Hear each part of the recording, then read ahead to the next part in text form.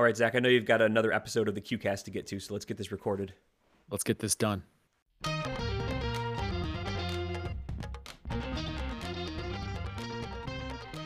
Welcome to Regional Ranking Week 3 here on the D3 Datacast. Matt, each week of regional rankings gets a little more important, and that's certainly the case with Week 3, because with the regional rankings for Week 3, we are into once ranked, always ranked time, which means any team that is ranked in Week 3, whether they fall out in the final Week 4 rankings or not, they will count in that magical results versus regionally ranked opponents category. This is big time. This is big. Yeah, you really want to get teams you've played ranked this week. If not this week, then next week, really get those results. It's almost like we just need a different process. That results versus regionally ranked opponents lagging a week is kind of like, not always the greatest thing. But that's what we have. We'll run through it. We're going to do another weeks of regional ranking predictions here. We're also going to talk about the bubble watch, the bubble picture. Are you ready to go through this week's episode, Zach? I am, yes. As you said, we'll go through our regional ranking predictions for Week 3 and mix in some bubble talk along the way. But first, Matt, you have a ballot due for your top 25 this week. Take us through the hot and fresh ballot. Yes, I have not submitted this ballot yet. So Zach, if you want to correct me on anything, if we want to reconsider anything here, I still have time to make a change. But this is the ballot I have run through on Sunday afternoon, recording this on a Sunday, releasing it on a Monday.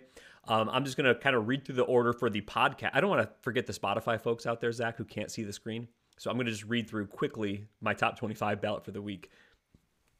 Starting off at number 1, Hampton, Sydney. 2, Randolph-Macon. Then rounding out the top 5 is Trinity, Connecticut, John Carroll, and Cal Lutheran. Coming in at number 6 is Trinity, Texas.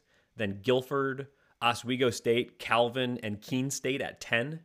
Then Widener, 11, NYU, Case Western Reserve, Trine, UW-Platteville at 15. Nebraska Wesleyan, Catholic, DeSales, and Dubuque at 20. 21 is Mount Union, Illinois Wesleyan, Elmhurst, Johns Hopkins, and then finishing up my top 25 is Tufts at number 25. Now, Matt, I got an early access preview of your top 25, and so I picked out a few things that I thought might be interesting to talk about. Let's start with, Matt, our Kelvin Knights picked up a huge win over Trine, and I noticed looking back at your ballot from last week, Kelvin and Trine just about switched spots, but there's something else I was wondering about here, and if Kelvin's win over Trine also broke a little bit of a triangle for you between Trine, Platteville, and Calvin, just based on the way that your previous ballots had worked, and towards the end of the non-conference season, Trine had a win over Platteville in Angola.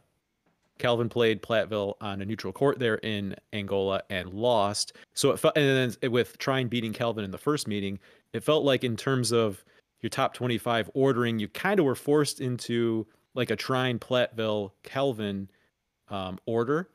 And now that Calvin's got a win over Trine to even up the season series, you could do whatever you want between those two. And then also with Calvin beating Trine, who had beaten Platteville, that kind of frees maybe a little bit of Calvin from being blocked by Platteville based on that head-to-head. Is that a way that you thought about it when you were putting together this ballot, or does that just happen to be the way it worked out and I'm reading too much into maybe the ordering of those three teams?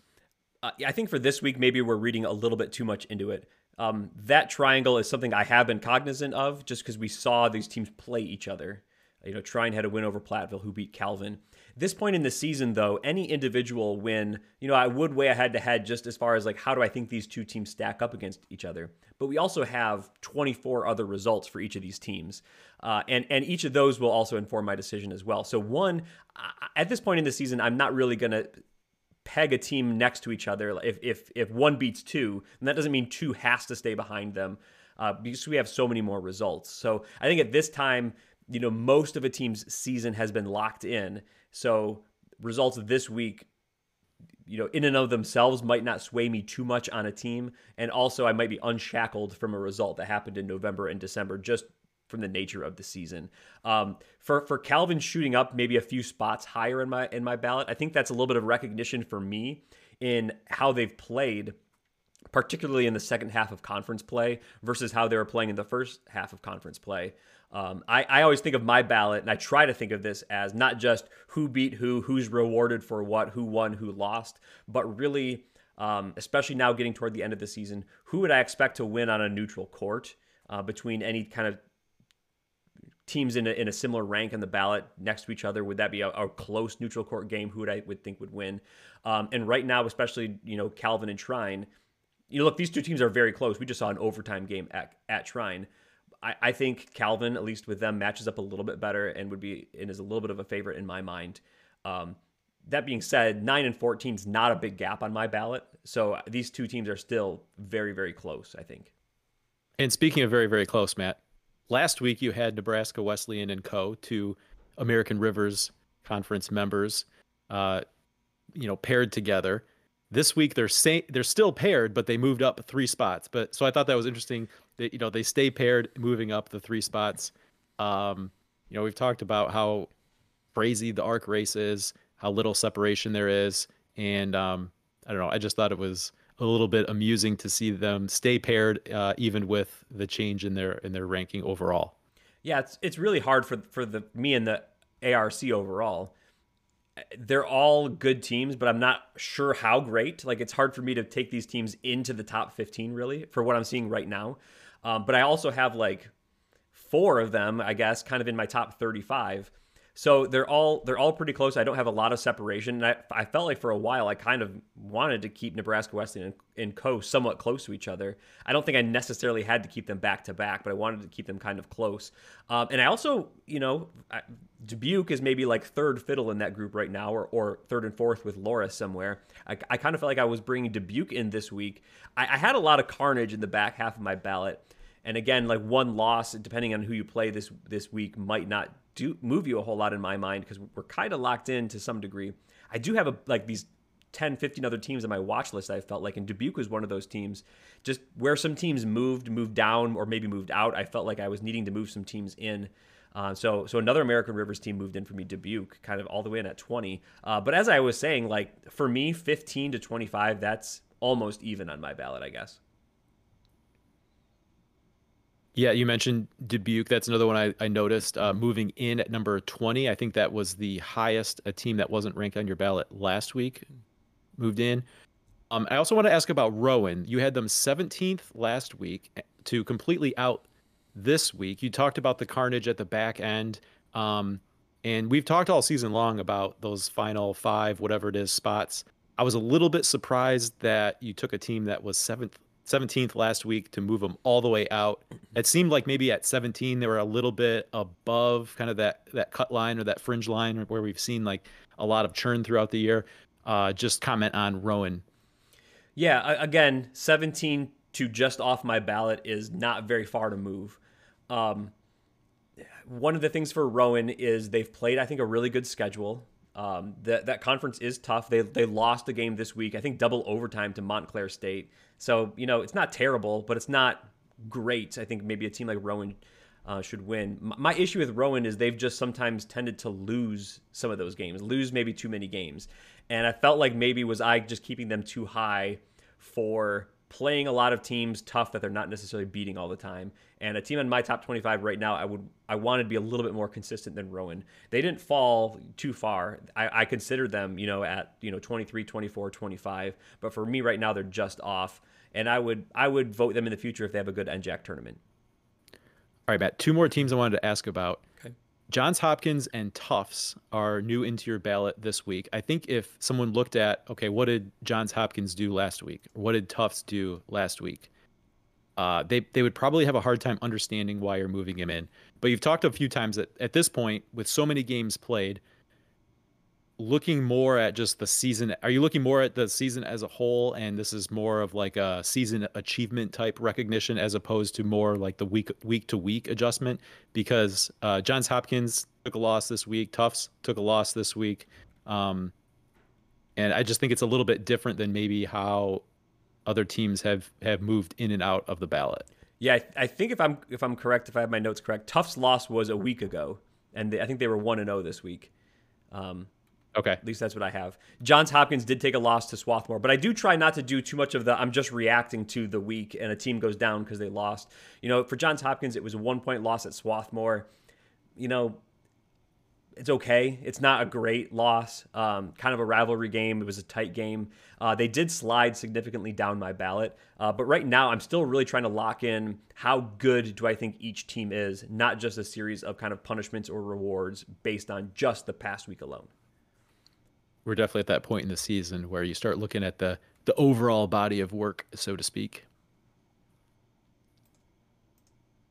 All right, excellent, Matt. I think we'll get this top 25 poll, one more after conference tournament play, one heading into the national tournament, and then we'll get just one final one at the conclusion of the tournament. So nothing, in between weekends there. So we're coming down to the wire here in terms of top 25 polls. Yeah. Yep. All right, from top 25 ranking, Matt, to regional ranking. Let's get right in, because as we said, we're going to do this as a mix of our regional ranking predictions and preview, and then also trying along the way to bring in some bubble talk, maybe talk about where we think that bubble line is, and some teams where they're standing as of today. All right, so let's start, Matt, with Region 1. I know we did some crazy stuff for that first set and started with Region 10, but we're going to stick with the Region 1 through 10 order here.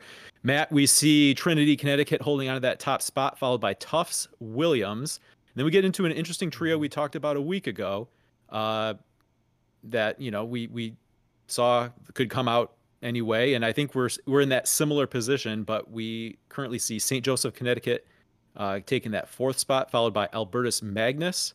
And then Conn College, who was eliminated this weekend in NESCAC tournament play. So their regular season is over. And then Morrisville State also lost in their conference tournament.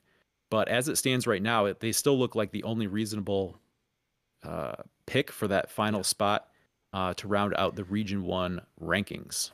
Yeah, so this ends up being the same 7 teams we saw last week. I don't think there's going to be any discussion about a different 7 or anyone else. I think this is the 7.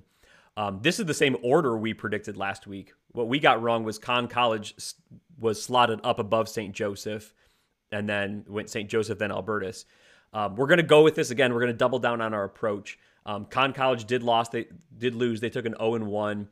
So their resume got a little bit worse. St. Joseph and Albertus, I think, kind of held their resumes or got a little bit better. And we still are trying to roll with that interaction of wins that we saw. St. Joseph beat Albertus, who beat Connecticut College. For us this week, I wouldn't be surprised if somehow they go with the strength of schedule of Connecticut College and the good win of Connecticut College somehow. But we think at some point this order of wins, who's beaten who, kind of needs to hold. So we're going to go with this again for Region 1 and think that Connecticut College maybe slipped down to 6th. But I think 1, 2, and 3 in this region, Trinity, Tufts, and Williams, I think that's pretty solid locked in that they're staying 1, 2, and 3 in that order. And then I think we're going to just kind of take a look at the bubble picture, the tournament picture for each region. I think we feel really, really good about Trinity and Tufts. We feel pretty good about Williams.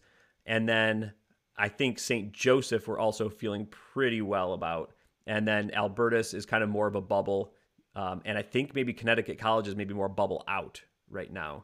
And Morrisville State, Dunzo, I think right now. They're just out. They took a loss in their conference tournament, so they're no Pool A path for them either.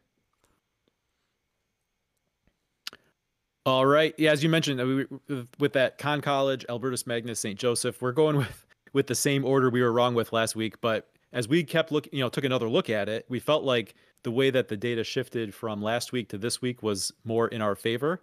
So this is not just being stubborn, trying to push through what we thought a week ago. We did take another look at it, and just the way some of the winning percentages and strength of schedules, we think is shifted even more in that favor. So hopefully we're right this time, Matt. Yeah, we'll find out when that bonus episode drops. Exactly. Yeah.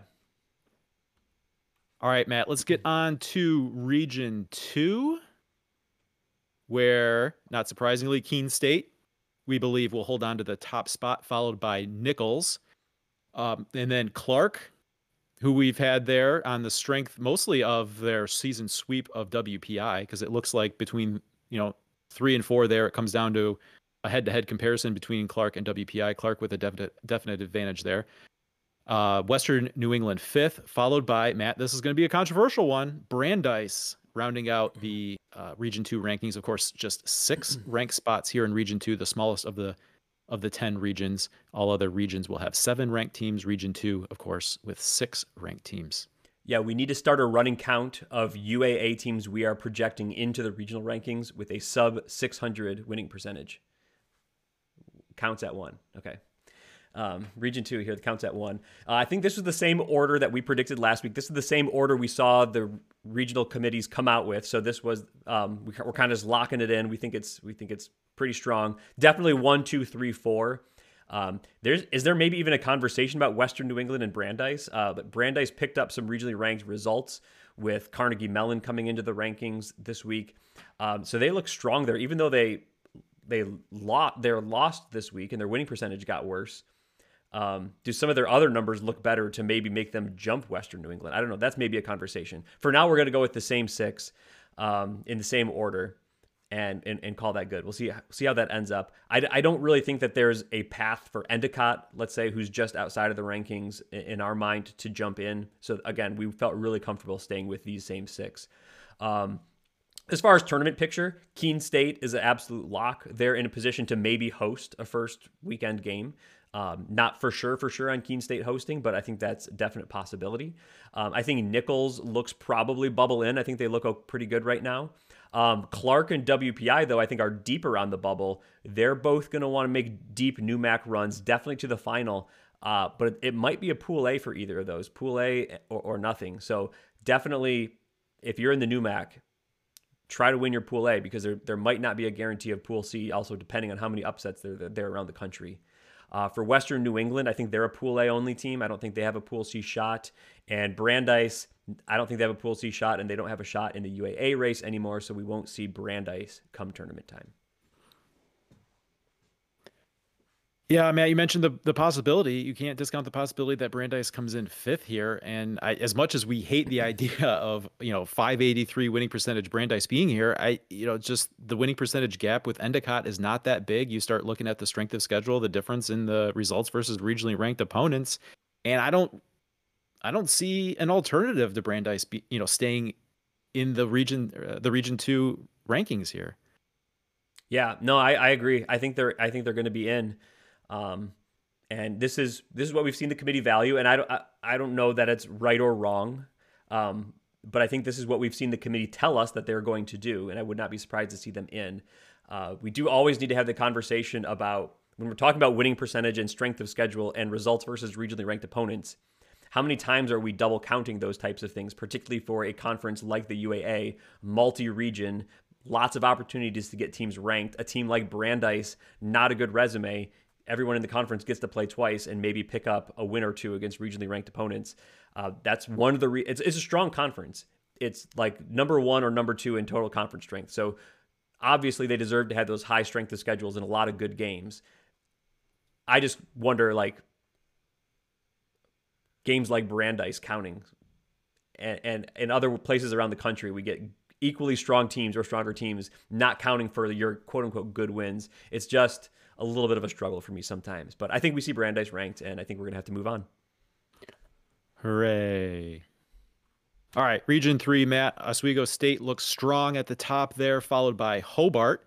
And then we had some interesting discussions here. We went with St. Lawrence 3rd, followed by Utica, RPI, Farmingdale State, and then Nazareth is who we are projecting as the 7 there in Region 3. It gets really interesting, Matt, because you have some disparate resumes when you look at winning percentage and strength of schedule. Yeah, definitely an interesting region, a region that got very messy this week as RPI took 2 losses. They were a team that we saw toward the top half of the region.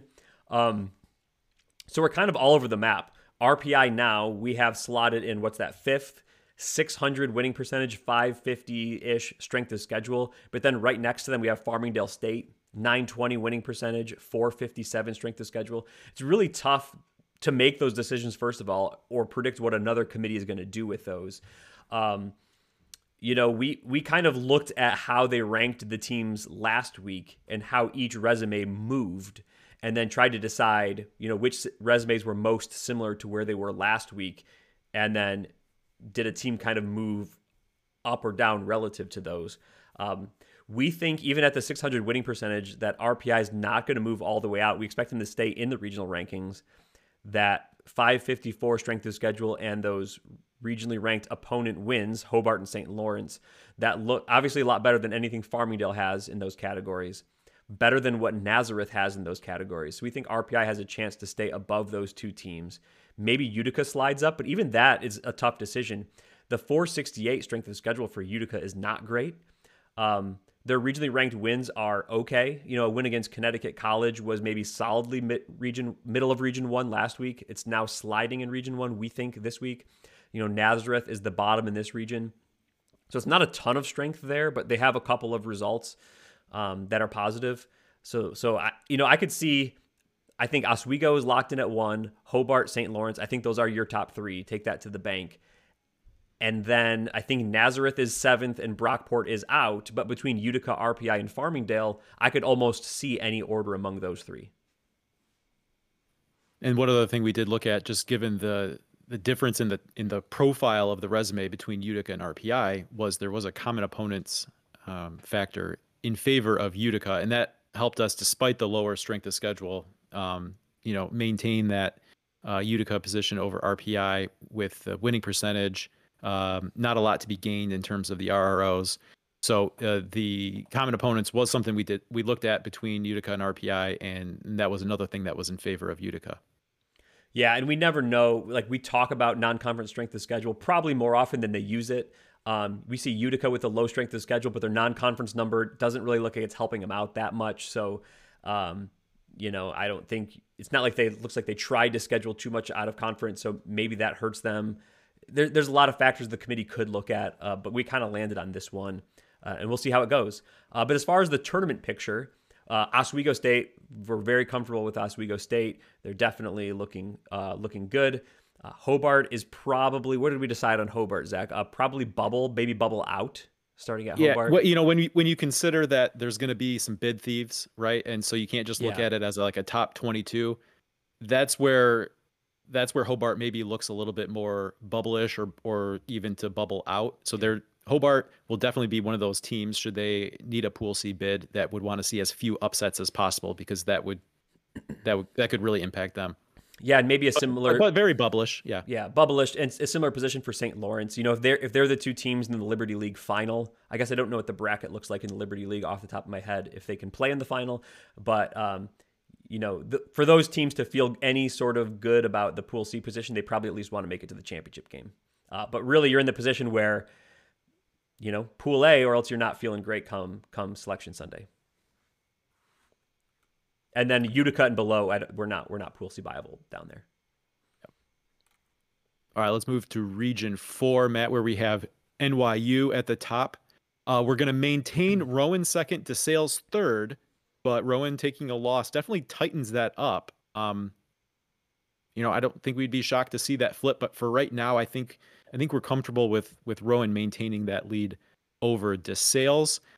And then, Matt, you get into a really interesting comparison here. We're going to go with Stockton 4th, TCNJ 5th, Stevens 6th, and Ramapo 7th. Now, with these 4, I think the order could get completely shuffled. We wouldn't necessarily be shocked by that. And in particular, putting Stevens between TCNJ and Ramapo is really trying to thread a needle. But considering what we saw last week in the regional rankings, that we think it's possible. But again, it's such a narrow thread there, but to slot them between the two, that the order here really could be up in the air. Yeah, we saw last week that Stevens was slotted between these two teams last week, but the order was flipped. And then based on the results in the NJAC this last week, Ramapo and TCNJ kind of traded resumes. So it looks kind of like the numbers almost flopped. So we kind of thought, okay, TCNJ would be up higher. Ramapo probably fell down below Stevens, but maybe Stevens does stay there right in the middle. We looked into some numbers and common opponents and tried to figure if there's anything there. But at the end of the day, that's kind of where we slid in. Zach, you mentioned the other interesting conversation is right up toward the top with Rowan and DeSales. Two interesting resumes, and I think that tightened up this week with Rowan taking a loss. DeSales has the really great 920 winning percentage, but their strength of schedule is really mediocre when it comes to the national picture, regional ranking, and selection picture at 525. But there's definitely a conversation to be had there. I think we liked overall the number and quality of Rowan's regionally ranked wins. We think maybe Eastern is a better win than DeSales has. That strength of schedule gap is still huge. So even though there's a big winning percentage gap, we did see Rowan ranked ahead last week, and we do definitely acknowledge that it tightened up. It's very close now, but we think Rowan will just stay ahead of DeSales. Again, not completely shocked if that flips this week, but for right now, I think we're going to stick with Rowan and DeSales.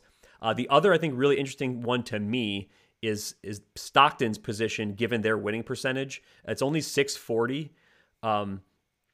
But when you look at Stockton in particular with their 5 regionally ranked wins and the quality of those regionally ranked wins, a win over Keene State, 2 wins over Rowan, we think that is a significant resume boost, something that will stick out to the positive, that's going to kind of keep Stockton in the middle of this region more at number 4. Right. Really trying to take cues from what we've seen in the previous regional rankings to inform our decisions here for regional ranking 3. All right, Matt, in terms of bubble picture, I think we decided that the top 3 in this region are looking solid for a Pool C should they need it. But below that, there's work to be done. And now already in some cases, it's not going to be possible for any more work to be done because TCNJ knocked Ramapo out of the NJAC tournament already. And TCNJ now gets a meeting with Rowan in the semifinal. So Ramapo not in good position with no games left to play here. Yeah, like you said, Stockton, TCNJ, Stevens, they would like to continue to improve their resume as much as possible, I think, to try to get in. I think maybe those teams are all kind of bubblish right now. So we'll have to see how that goes. NJAC tournament's going to be a big one. There's some interesting teams left, some good teams, and I think anyone can win it. So it'll be interesting to see kind of who makes the finals, what the picture looks like with that in place, and then who ultimately grabs the Pool A there. Region 5, Matt, where we saw Widener, a strong presence in the top 16 reveal last week and a strong number 1 for us in Region 5 here. It got a little bit interesting behind Widener. Hood and Catholic we had a discussion about, but ultimately felt better about Hood because of the quantity and quality of their results versus regionally ranked opponents. And then with those 3 settled, Eastern was a pretty easy number 4. And then, Matt, you get into the mess that is the Centennial Conference. We think that, if you went 8 deep here, you would have 4 Centennial Conference teams in the mix. Of course, only 7 will get ranked. We feel like, Swarthmore is a real contender there to come in 5th, followed by Johns Hopkins and Gettysburg, which leaves Franklin and Marshall on the outside looking in. And Matt, this was a real doozy to try to figure out, not only because of the resumes, but because they're all in the same conference. You get at these weird, A beat B, beat C kind of situations. And even though Swarthmore has the lowest winning percentage, we felt like they stood out in all the other criteria categories that we put them in the 5th spot there. Yeah, let's talk about the Centennial Conference because that is an absolute mess. I'm going to caveat this entire conversation. You and I talked about this on our fake rack call on Sunday afternoon. We would really almost not be surprised any order that you came out with these Centennial teams. Swarthmore could be the team that's out. They could be on top of all these teams. You could almost mix them up any direction and it would be fine. And you could logic your way through it. To me, it comes down to how exactly does the committee treat multi-team comparisons? Will they compare 4 teams at once? Do they try to pare it down to 3? Once you get 4 in, it gets really messy with all the variables. I'll talk through how we came out of our decision. You kind of mentioned it already. We looked at what are resume pieces that stand out as positive outliers. We saw Swarthmore's strength of schedule. We saw Swarthmore's 4 wins against regionally ranked opponents, including against a number 1 like NYU, a pretty strong number 1. And then also another good win against DeSales. And then as far as winning percentage goes, Hopkins, Gettysburg, and Franklin and Marshall are all tied. But then among them, Hopkins has the best strength of schedule, which is a significant step up, kind of 30 points higher than them. So we use the strength of Swarthmore's strength of schedule and good regionally ranked wins to slot them above everyone else. We used Johns Hopkins essentially 30-point strength of schedule advantage to say that they get an advantage over Gettysburg and Franklin and Marshall. And then we also use the fact that Gettysburg has an additional regionally ranked win against WPI to kind of slot them in the 7th spot. Now, we also note Franklin and Marshall beat Gettysburg twice, and Gettysburg beat Johns Hopkins twice, and Johns Hopkins beat Franklin and Marshall twice.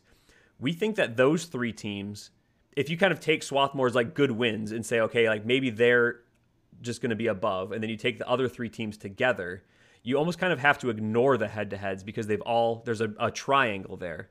So if you ignore those head-to-heads, that's why we came up with Hopkins because of the strength of schedule advantage and Gettysburg because of the additional regionally ranked win advantage. It gets really complicated. If they actually compared all 4 of those teams together at once, then the head-to-head records among those teams, Swarthmore's the worst at, I think, just whatever it is, 2-4, I think. And everyone else had 3 wins or something like that. Or no, actually, Gettysburg was the best. They had 4 wins. So that could change the order entirely. It comes down to how exactly is the committee going to compare these teams together. This is what we picked, and I just told you why. But again, I would not be surprised to see something different.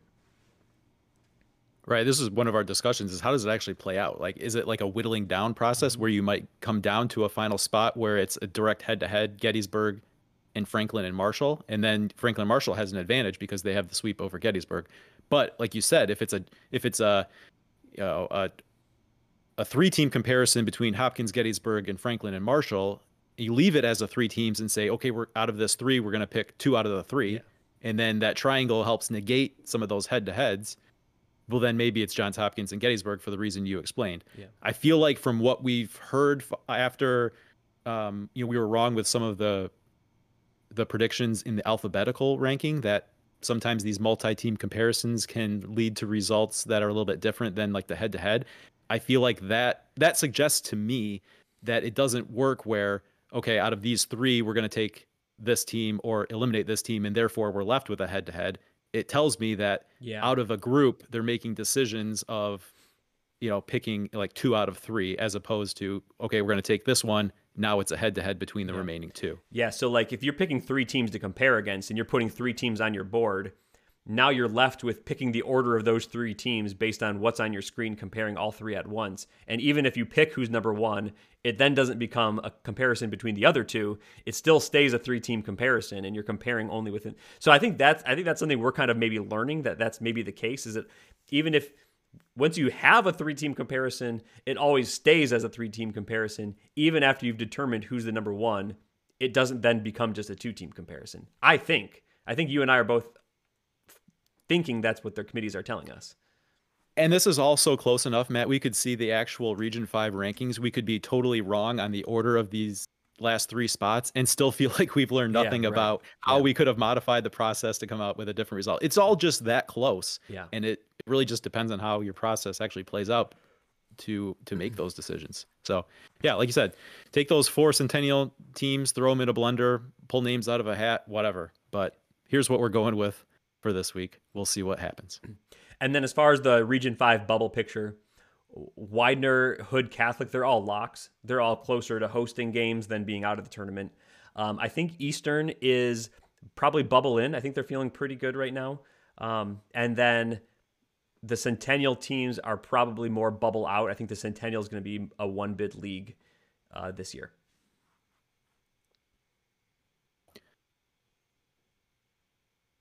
Moving on to Region 6, Matt, one of the deepest, toughest regions there is. But from week 2 to week 3, we felt like there wasn't really any reason to change the top 5 from their spots last week. So just as we saw last week, Hampton-Sydney, number 1, Randolph-Macon, number 2, followed by Guilford, Virginia Wesleyan, and Christopher Newport, rounding out the top 5 in Region 6. Matt, Roanoke was 7th last week, but the way that the numbers have shifted, they look better than they looked in their kind of comparison group there at the back end. Emory had a tough weekend, but Matt, we think that they're still going to take that last spot here in Region 6. Mostly coming down to a comparison with Mary Washington. Emory holds a head-to-head advantage over Mary Washington. They beat them earlier this season. Also, a slight strength of schedule advantage, and just a dominating performance over Mary Washington in terms of results versus regionally ranked opponents. Yeah. Like you said, we made a switch. Roanoke 6th, Emory 7th. Not even convinced that actually ends up happening. One thing I'm just interested to see is how do they handle Emory's 6 and 8 record versus regionally ranked opponents. I think that does stand out as a positive. There's a way maybe Emory still slides in 6th. We'll slot them 7th for now. But you're right, Zach. I think the next comparison would be how does Emory fare against a team like Mary Washington? Emory has the strength of schedule advantage. There's a pretty sizable gap in winning percentage opening up there, but Emory's got the head-to-head, and then all these other regionally ranked wins that they got in UAA play, including a better, I guess Mary Washington's win against Hood and Emory's win against Washington U are going to be fairly similar at this point now. So maybe those are good wins, but then Emory's got, 5 more in the bag as well. So it'll be interesting. I think there's a world in which the committee does go with Mary Washington because they do have a strong strength of schedule and a 640 winning percentage. I can see that jumping up, but the 2 and 9, man, Mary Washington's had a ton of chances to pick up more regionally ranked wins, and they haven't really gotten them. They've only gotten those 2. I think that's going to hurt them. So I think that's why we're going to go with Emory, and I think that moves the counter up to 2 UAA teams that we're projecting into the regional rankings with sub 600 winning percentages. And in this region, it's not really because we don't have other viable options. It's just that their resume is so bulked up with those regionally ranked wins, and regionally ranked games in total, that I think that they stand out as a team who we kind of know is of the quality of a regionally ranked team, right? Because they're kind of 500-y against those other teams.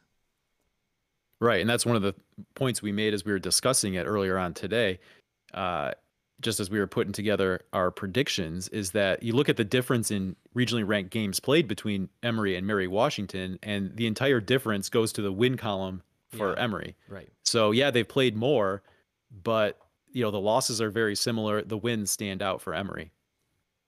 Yep, exactly. The Region 6 picture is very strong. Hampton City, Randolph, Macon, Guilford, they're all looking great. They're all looking like at least 2 of those are going to host, if not all 3. I think Virginia Wesleyan, Christopher Newport are probably solidly into the tournament at this point. Roanoke, probably a Pool A only team. They're definitely going to want to get at least to the ODAC final. If they get there, that means they've probably beaten another good team to boost their resume. They could really use another regionally ranked win or 2 to feel pretty good about that. But they also, they can't afford too much on the winning percentage to drop. So they probably need like 2 out of 3 in ODAC play at the very minimum. Even that might not be enough. So Roanoke's probably a Pool A or bust. And Emory, Zach, I think Sunday's loss for Emory kind of knocked them out of contention. If they win next week, they only get to 600. I don't think their strength of schedule and regionally ranked wins are going to overcome that, because especially the regionally ranked wins, it's lacking some of that top-notch quality that maybe we saw at Rochester last year. So I think Emory is going to be done.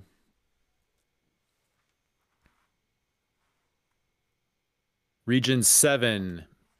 Matt, we see a change at the top of Region 7 coming here with Case Western Reserve in the top spot, followed by John Carroll, Trine, Calvin. And then, Matt, it's always interesting to have the discussion about, this kind of profile with Carnegie Mellon. And then we have Hope coming in 6th, followed by Mount Union to round out Region 7. Yeah, just a few interesting talking points in this region, I think. First of all, at the top, John Carroll and Case Western Reserve. We picked Case this week. We had previously seen John Carroll. There's a pretty sizable winning percentage gap between those two teams, about 90 points, and the strength of schedules are pretty even. But we went ahead and made the flip because of Case Western does have one of those ridiculous type results versus regionally ranked opponent records. 10-4. That's outstanding. John Carroll just 2-1. John Carroll's 2 wins are against Mount Union, who we see kind of sliding down this region the last few weeks. Case Western Reserve has a win against NYU. They have a win against Oswego State. They have a win against Washington U. Those are some really good wins against teams at the top of other regions. So we think at the strength of that, Case Western will pass John Carroll. Now, I would not be completely shocked if that's not quite a switch yet, but I think 10-4, that just looks overwhelming at this point to me. And I think we're going to go that direction. Trine, I think, is solidly third. They have a very similar resume with Calvin at this point, with the addition of a win against UW Platteville. So that's really in Trine's favor. I think Trine is solidly third. Zach, we did have the discussion point Calvin versus Carnegie Mellon this week. Carnegie Mellon's been winning games. They're up to 667 winning percentage, just a hair below 600 on their strength of schedule, 6 regionally ranked wins, and some really good ones. So I think you could start having the conversation of, does Carnegie pass Calvin? And that's not because of anything bad Calvin's been doing. They've been adding to their resume as well. They just got a win over Trine this weekend. It's really just because Carnegie's been a little bit on a roll, and I think they're now looking strong nationally, whereas they were more marginal a couple weeks ago. I think they're strong nationally. So we could see any order. I think maybe Calvin stays, just because we're still talking about 200 some points of winning percentage and a good strength of schedule for Calvin, with some now better results versus regionally ranked opponents. But that'll be an interesting one to watch, is exactly where does Carnegie slot there. And then Hope and Mount Union. We also had the conversation with Marietta. I think we should talk about this for a few minutes here, Zach. We kept Hope and Mount Union, the two teams we saw last week, but we flipped their order. Mount Union has now lost all of their regionally ranked wins due to changes in the regional rankings. They're 0-2 now. Hope does have one win against Calvin. So even though they have the same winning percentage and Mount Union has a 17-point advantage in the strength of schedule, we felt that maybe the 0-2 was going to be a significant negative for Mount Union, and that even one win against a regionally ranked opponent for Hope was maybe going to overcome that gap right now. Not 100% sure that's going to be the case, but I think that's the argument we made. And we also considered Marietta for a while. Marietta has a higher strength of schedule than either of these teams, 12 points even higher than Mount Union. They have a season split with Mount Union, but they also have two other results or wins versus regionally ranked opponents. One against Illinois Wesleyan, who we saw was a number 1 in Region 8, kind of a weaker number 1, but they were a number 1 in Region 8 last week. And then a win against Christopher Newport, who's kind of solidly in the middle of Region 6. So definitely, if we're looking for good wins, I think Marietta stands out among those other three as a team who does have the good wins that are missing. Yeah, I think ultimately we felt like the 640 wasn't enough to bring them into the conversation. But yeah, we definitely had that conversation because, the strength of schedule, the results versus regionally ranked opponents are pretty compelling with what we see there compared to Hope and Mount Union. Matt, the other thing in Hope's favor is that they have a non-conference win against Wilmington, who swept Mount Union in OAC play. So that was another advantage. Maybe we wouldn't have made that flip except for the common opponent adjustment as well. Right, yeah, that was their only common opponent. Hope was 1-0. Mount Union was 0-2. We felt that was also going to weigh in Hope's favor. But yeah, I think this just shows, though, for Marietta, if they can get to the OAC final, and in doing so probably knocking off, again, I don't know their brackets, but that'd be either John Carroll or Mount Union knocking off to get there. Adding that other regionally ranked win, higher strength of schedule, does that then ultimately get them into the regional rankings? It might. Probably not into the Pool C picture. Probably Marietta needs the Pool A, but it might get them into the regional rankings if they can get to the final. And then let's talk bubble picture for Region 7 here. I think at this point, Case Western, John Carroll, obviously locks, Trine, Calvin, I think Carnegie Mellon. Now they're probably all locked in. I think that those teams are all feeling good into the tournament. Hope and Mount Union would be more bubble out, I think, right now. And both of those teams need to build on their resumes, definitely, in their conference tournaments. And they probably need to be aiming for the Pool A to feel good about the tournament. Yep. Similar situation earlier we talked about when you factor in for some bid thieves, that's where Hope and Mount Union could be in trouble. But both of them have a lot of opportunity to add to their resume with their respective conference tournaments. Yep. Yeah. Even if they don't ultimately win it and get that AQ. All right, on to Region 8, where we have another mess on our hands. Matt, let's start at the top here to talk about some of the good. Wash U, we think, will take the top spot from Illinois Wesleyan here this week as the data changed over the course of the week. It really was in Wash U's favor. Not that Illinois Wesleyan had a bad week, but just in the totality of the change in terms of, all the criteria points seem to move in Wash U's favor. We think they'll take the top spot, followed by Illinois Wesleyan. And at that point, Matt, Elmhurst really stands out as a strong number 3, pretty obvious there. And then the mess. Wisconsin Lutheran, we think we think will be fourth, followed by Anderson. Chicago, Matt, there's number 3, our third UAA with a sub 600 winning percentage entering the regional rankings. Chicago number 6, followed by Carthage here in Region 8. Yeah, let's first go up at the top. I think WashU and Illinois Wesleyan both had good weeks. WashU did go out and get a really good win against NYU, so that happened in their favor. They also just, as you said, got data shifting in their favor with like Carnegie Mellon, for example, jumping into the regional rankings last week, added regionally ranked wins to WashU's resume. They had a few instances like that, and one of the big differences with Illinois Wesleyan and WashU last week was the disparity in regionally ranked wins. That closed all the way this week. There's still the head-to-head win in Illinois Wesleyan's favor, but now considering that the RROs have closed up, there's a big strength of schedule gap in WashU's favor that I think now the head-to-head is not going to overcome. So I think we're going to go Bears 1, Titans 2. Like you said, Elmhurst is an easy 3. Then we don't really know what to do. I think we saw Wisconsin Lutheran. We saw Chicago, I think, 4th last week, and then Wisconsin Lutheran 5th, if I remember my order correctly. Chicago did take, 2 losses this week in UAA play, so they fell pretty significantly on the win percentage. It's hard to say. There's now about 300-point gap in winning percentage between Chicago and Anderson and Wisconsin Lutheran. We're talking like 60 points in the SOS, so it's like big swings either side. Chicago has a huge RRO advantage. They're like the only one left in the rest of this region that has any sort of significant wins. Like Carthage has one good win against Elmhurst, and I think that stands out as such a good positive in this region. So I'm not really, I could see Chicago still like 4th, let's say, just because I think the committee values those good wins, and they have some of those, like a win against Case, a win against WashU. Those are really good. I could see Chicago stay 4th for whatever reason. I think they'll just take Wisconsin Lutheran and Anderson together. Their resumes are so similar right now. They're kind of shackled together, it almost looks like. Like where you take one, you're going to take the other one. And they're a step up right now from St. Norbert.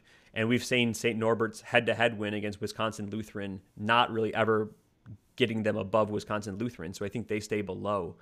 So we're not exactly sure where Chicago is going to slot in. I think Carthage probably falls in below the Wisconsin Lutheran and Anderson duo, just because we see 200 points of winning percentage there, and the strength of schedule is 20 points, so significant but not that significant. They have one good regionally ranked win, so I think it's Carthage 7th. St. Norbert and Hanover just out. Really will be interested to see what they do at Chicago. I can see a world in which they start saying like under 550 guys here, that's too low, and maybe Carthage moves up a spot and St. Norbert does move in. I could see that happening. But I think everything they've shown us is we're going to value what your strength of schedule is, and we're going to look for good wins. Chicago has those two things, and especially when you're looking at the bottom of a weak region where we're either taking like dreadfully low strength of schedules or teams that are still only in like the 600s winning percentage. I think Chicago has a definite case to be ranked here. Yeah, and this is where I feel like we're up against competing messaging that we've received from committee members over the last 2 years, right, Matt? On one hand, we hear, your winning percentage gets you to the table. Well, does Chicago at 542 do that? Maybe, but and then we also hear about it's about the totality of your resume, right? And in that regard, if you're looking at the totality of the resume, well, Chicago stands out from some of these other options in a few different ways.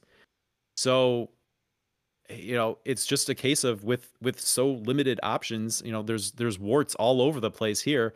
When you start looking at it more in a totality of the resume type, context, that's where you see Chicago, staying in the mix. And I think with them being 4th last week, that shows how strongly, that resume that Chicago had was seen, a week ago. So that even if they took a couple losses, like there's a bunch of strengths that are still there. So yeah, maybe they fall, but I think it makes sense that they don't fall all the way out. As much as we probably wouldn't want to see all these UAAs with sub 600, and just the fact that they come from the UAA and you have that multi-region conference thing in effect. I think if this was that resume from a team that's a HCAC team, for instance. I don't think we really care or have that big of a discussion about it, but the way that this then impacts other teams' resumes in terms of them adding regionally ranked wins, that's going to be a big impact then on like, well, Carnegie Mellon lost, but like a Case or an NYU. And as these decisions need to get made about, who's hosting, seating, that type of thing, it has cascading effects. Yeah, and I think another point you made, I don't know if you made this on Twitter or you made it to me in a text, but it's also going to test the idea of whether or not there are floors, right? We keep hearing the committee say there's no floors. So is a team like Chicago, there's no floor, there's no winning percentage floor. If you have a stronger resume across the board, totality of the resume, in the committee's mind, I think, again, important to note, we're predicting what the committee is going to do, not necessarily saying how we would interpret the criteria. But in their mind, if this is the totality of the resume and there's no floors, I think they would have no problem ranking Chicago 6th, 4th, 5th in this region. But again, we hear it's your winning percentage gets you to the table. St. Norbert at 800, are they at the table as well as 500? Like, what's the winning percentage exactly that gets you there? So it's going to be interesting to see what they do. Really fascinated here. I could see Chicago out. I could see Chicago up at 4th again. Probably 6th or 7th, though. Right.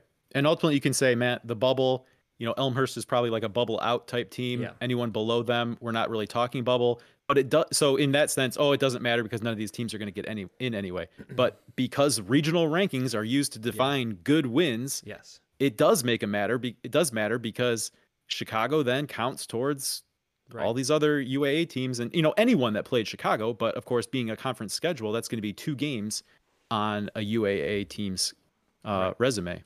And we're not really trying to pick on the UAA. They're just sort of unique. The Coast to Coast is also in this mold where they're multi-regional conference.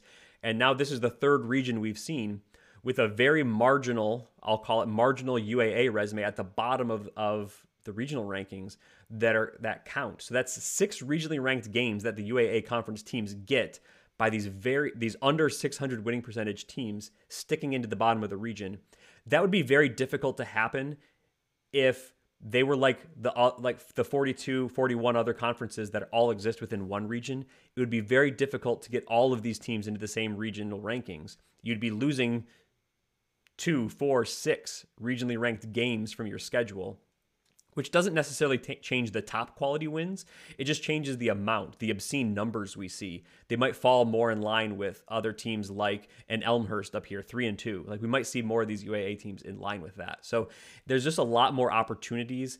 They're good teams. Like I'm not against counting a Chicago as a good game, but we just saw in Region 7, teams that played Marietta don't get to count that as a good game. And they're just in line with an Emory, a Brandeis, a Chicago, if not better than a couple of those teams, right? They're no worse than even with those teams. So it's just a challenge, especially with the more limited, like per the handbook, we should rank 20% of teams, but then we're capping that at 7. If we had more ranked spots, I think we would get a better look at the quality of teams. But I understand a few years ago when they had up to 10 ranked teams per region that the committee thought they were doing too much work. And I get that. But I think the line at 7 is where we run into these challenges where we're counting some teams that are marginal and we're not counting some teams that are as good or better.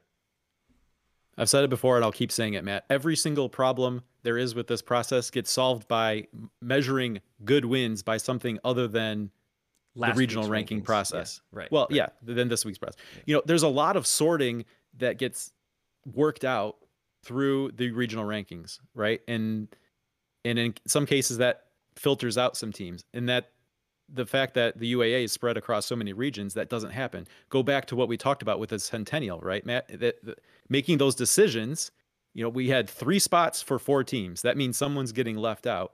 When you spread, if you take those exact resumes and you have the ability to, okay, we're going to put 1 in Region 8, 1 in Region 3, we probably are easily taking all 4 of those resumes, but because they're jammed into one region, there's a natural sorting process that has to take place. And that's what's lost, I think, with these multi-region conferences. All right. Yep. Glad we could use that as a little soapbox moment.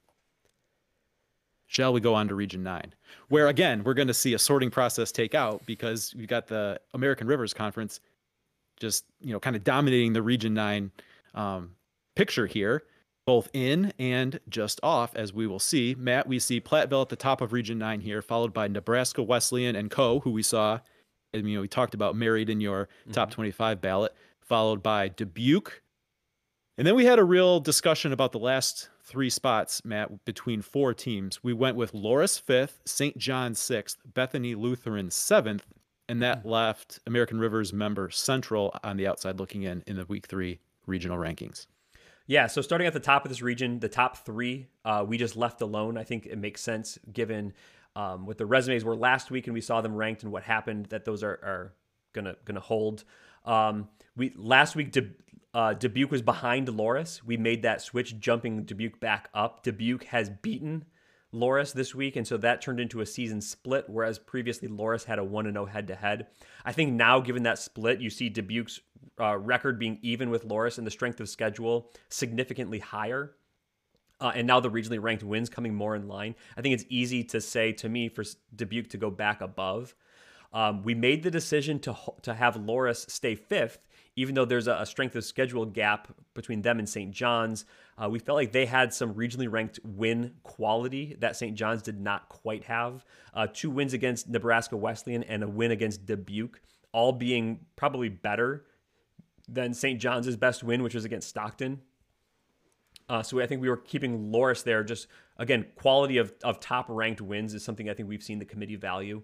And I think that was one reason they were valuing Loras 4th last week. And then the last 3 were really tricky to us. St. John's we had jumping back in. Bethany Lutheran and Central coming in right behind them. That was tough. We brought in some multi-team comparisons. We ultimately also did note that Bethany Lutheran still has a win at Central on their resume. But again, we're getting to that resume disparity thing where Central has the highest strength of schedule, but the lowest winning percentage. Bethany Lutheran, the highest winning percentage, but the lowest strength of schedule. How do you sort these teams and slot these teams is a little bit difficult. Last week we saw it was St. John's out and Bethany Lutheran was still above Central. We thought that based on the results this week, that could still hold, that Bethany Lutheran was still above Central. But St. John's resume improved this week, and we thought they had a chance to jump into the rankings. But I think we also noted in our conversation that these 3 teams are another 3-team grouping that we wouldn't really be that shocked to see in almost any order at the end of the day from the committee. Right. Yeah, we also felt like St. John's had a common opponent advantage over Bethany Lutheran. But again, as we've talked about before, depending on how you do some of these multi-team comparisons, maybe that is apparent, maybe that kind of gets washed away. So we'll see. Interesting discussions here at the back of Region 9. And then, but, Central, if they move out, obviously that has implications there for the rest of the American Rivers teams, because that's a regionally ranked opponent game that will move off of their resume. Yeah. As far as bubble picture, I think Platteville, Nebraska Wesleyan, and Co. are all very solid. Probably Dubuque as well. I think they're all looking good. Loras is still going to have a little bit of a question mark on their strength of schedule. I think they have the RROs, the requisite results versus regionally ranked opponents. They have the strength of schedule. They're going to want to build that resume through the ARC tournament, probably get to the final to feel really good. That way they can maybe boost their SOS as much as possible and get it above 500, give them good reasons to be. They probably want to still aim at that Pool A. That way if you miss, you've still made the final. St. John's, Bethany Lutheran, Central, they're probably all more bubble teams, maybe more toward bubble out by the time you get bid thieves and the like. I think they're all probably teams that are interested in winning the Pool A.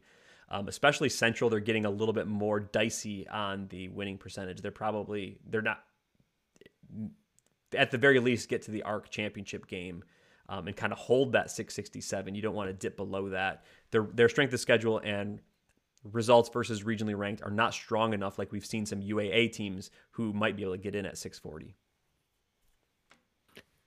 Matt, we usually talk at this time of year, you'd rather have a winning percentage problem than a strength of schedule problem.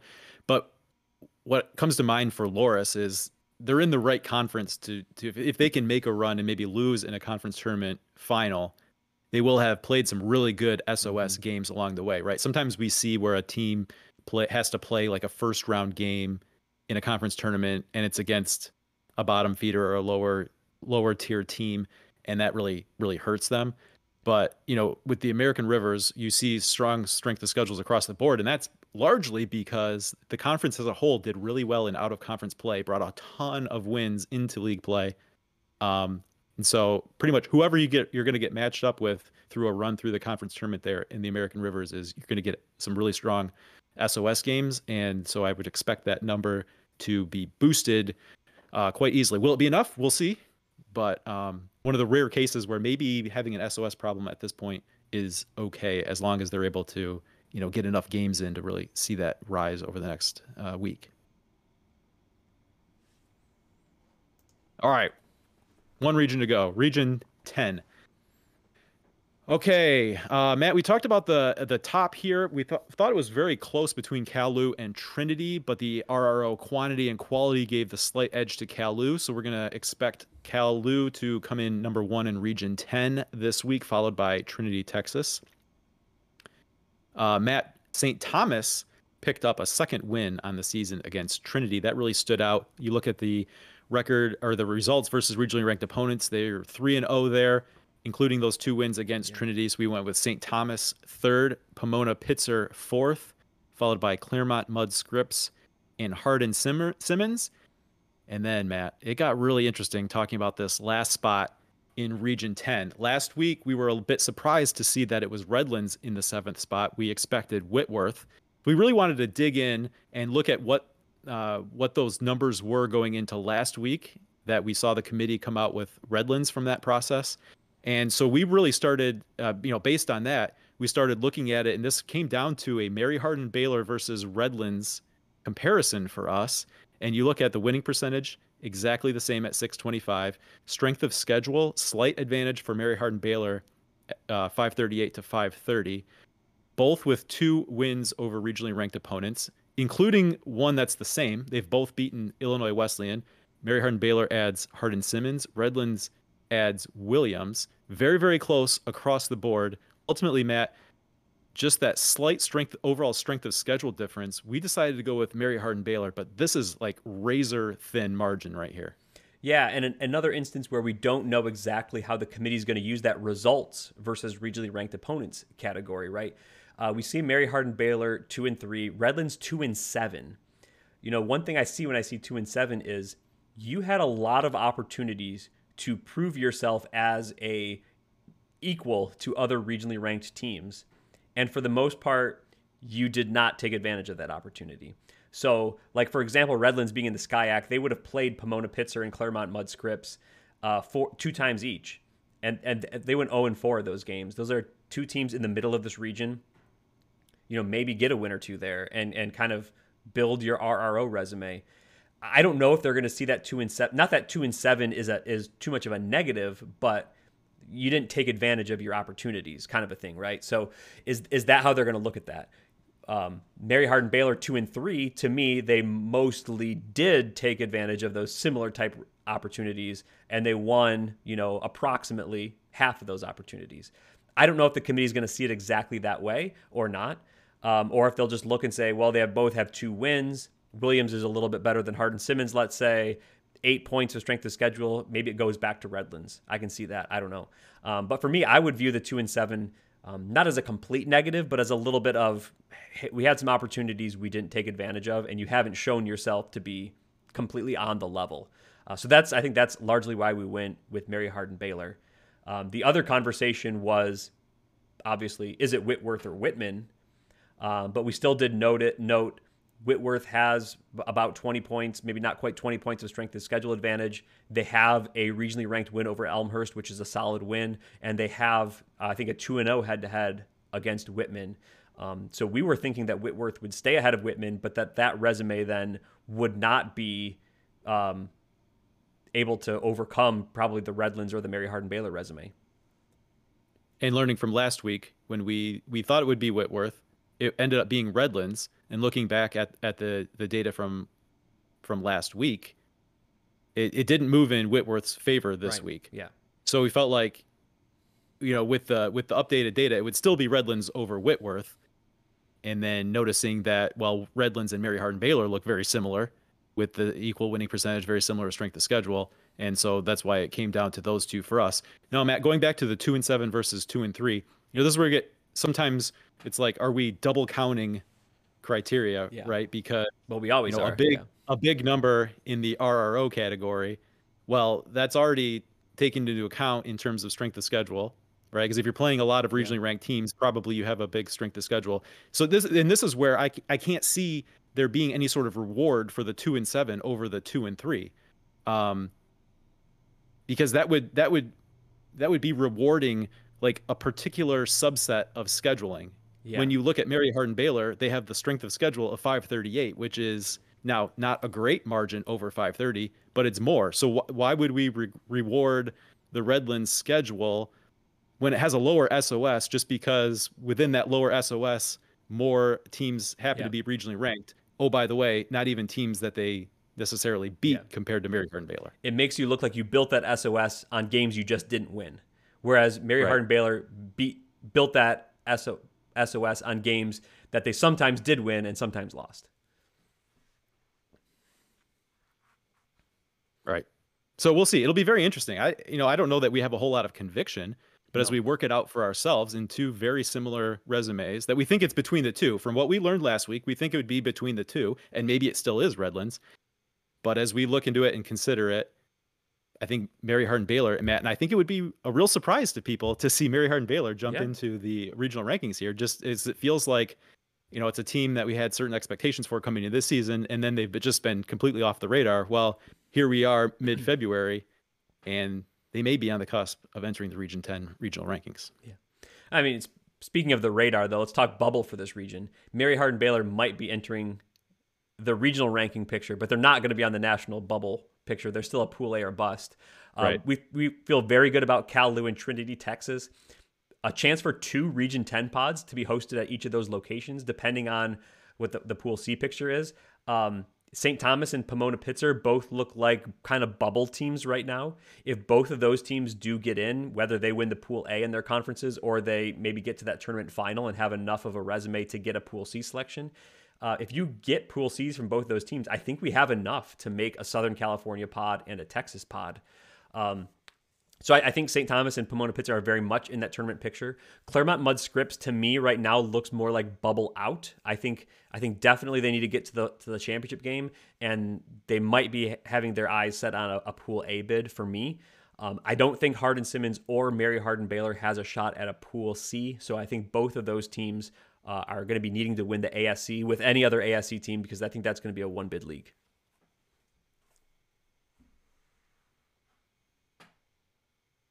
Excellent. There we go. I feel like there's more difficult decisions this week than last week, Matt. Yeah, things got we'll see what happens. More jumbled up. And anyway, here's a review of our picks from last week. Zach, we had Mount Union -3 at Marietta. Marietta won that game big, 87-72. Zach, you got that pick. Game 2 was Trinity, 3-point favorites at St. Thomas. St. Thomas won this game outright, and we both missed that. Worcester and Wabash were pick'ems at Wabash. Wabash won by 10. Zachary, you got that one. Pomona-Pitzer, we thought was too big of a line at 6.5 at Cal-Lu. Cal-Lu won that game by 13. They look strong. You get that one. And our game of the week was Calvin at Shrine, MIAA title on the line. Calvin was 4-point underdogs by the computer, but they won in overtime by 7. We both got that pick. So recapping the week, Zach, you went 3-2, picked up an additional 2 games on me. I went 1-4. You are now 44-30-1. I am 40-34-1. I've got a lot of work to do in a little bit of time. All right, this week's pick slate. Game number 1 is Central, 6-point underdogs at Dubuque. These are, I think, all conference tournament games, by the way, besides the UAA one at the end. TCNJ, 8.5-point underdogs at Rowan. The computer likes Roanoke by 3 versus Washington and Lee at the Salem Civic Center. And then the computer finds Tufts as 8-point underdogs versus Trinity, Connecticut. And then our D3 Datacast game of the week with UAA championship implications, Carnegie Mellon 9-point computer line underdogs at Case Western Reserve. Zach, let's start at the top. Central and Dubuque. Picking against the 6-point computer line, who do you like? Give me Dubuque. I'm not going to be scared off by the 6 points here, Matt. I think Dubuque is a slight tier ahead of Central, even though they've all been in that ARC mix all year. I never know what to make when two American Rivers Conference teams play each other, but I know that I need to make up points on you. So I'm going to go the other direction and say Central can keep it close and maybe win it outright. Game number 2, TCNJ at Rowan. Zach, what do you think about this big line? All right, I know I laid 6 in the last one, but Matt, here's my strategy for this week is I feel like conference tournament time, everything gets scrunched together. I'm going to be even more scared off by big numbers than I have in the past. Give me the College of New Jersey. All right, you're going TCNJ, Zach. I'm going to go with you. I think 8.5 is too big. We've seen Rowan up. We've seen Rowan down. I think you're right that this is going to be a tight one. So I think 8.5 is just too big for me. Roanoke and Washington and Lee. We're going to that great ODAC tournament at the Salem Civic Center here. Matt, I am going to go with Roanoke. I feel like we've been talking about for 2 years, but I feel like there's a distinct line in the games that Roanoke wins and the type of games Roanoke loses. This is much more of the type of game they win. Give me the Maroons, even laying the 3. Do you remember Washington and Lee playing that triple overtime game last year in last year's ODAC tournament? That was awesome. It was 4 overtime. It was 4 overtime, wasn't it? Quadruple overtime, maybe. It was so many overtimes. I didn't even remember. Roanoke. I thought similar to you, Zach. I think Roanoke needs some good wins. I think they're playing. I think they're playing really well right now, and I think they have can we somehow sneak into this tournament type feelings? I think that they're going to go in, and I think they're going to win this game against Washington and Lee, and I think they can cover that 3-point line as well. So I'm going to take Roanoke. And now we're going over to the NESCAC Toughs versus Bantams, Jumbos versus Bantams. 8-point line is huge. What do you like? Well, having just 2 weeks ago gotten burned by the Tufts Trinity, the number is too big. I'm expecting a lower scoring game. Thought process before. I'm going to go back to that. Well, one of these times, I think I'll be right. Okay, so you are taking Tufts. Okay, taking Jumbos. Big line. Roll bows. Yeah, I thought the same. I just can't pick the 8-point line twice. I think to me the NESCAC tournament is one of those anything can happen type tournaments.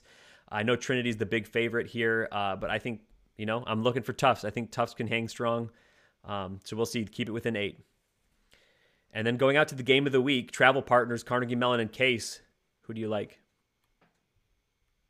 I'm going to keep with the theme, Matt. 9 points is too big. Carnegie Mellon is playing well. Case is playing well too. And as you mentioned, there are championship implications for both teams, actually. Carnegie Mellon's still alive for a tri-championship with Case and NYU.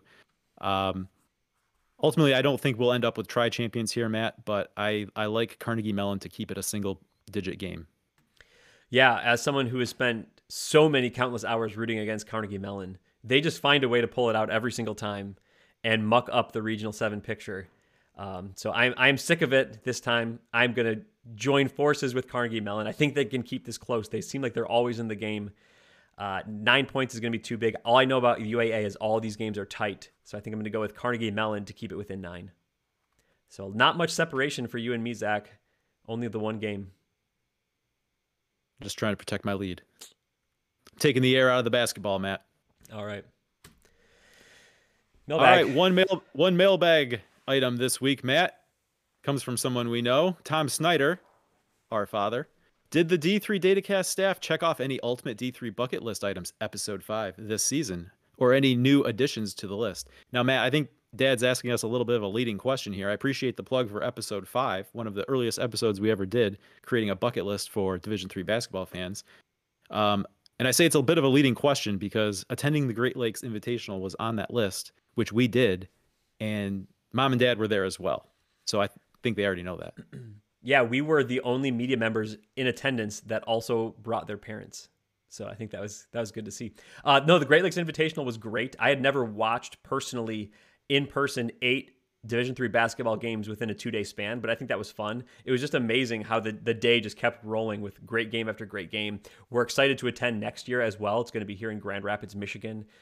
So excited to be D3 GLI attenders next season. I think that's the only one we added though this year. Is that right?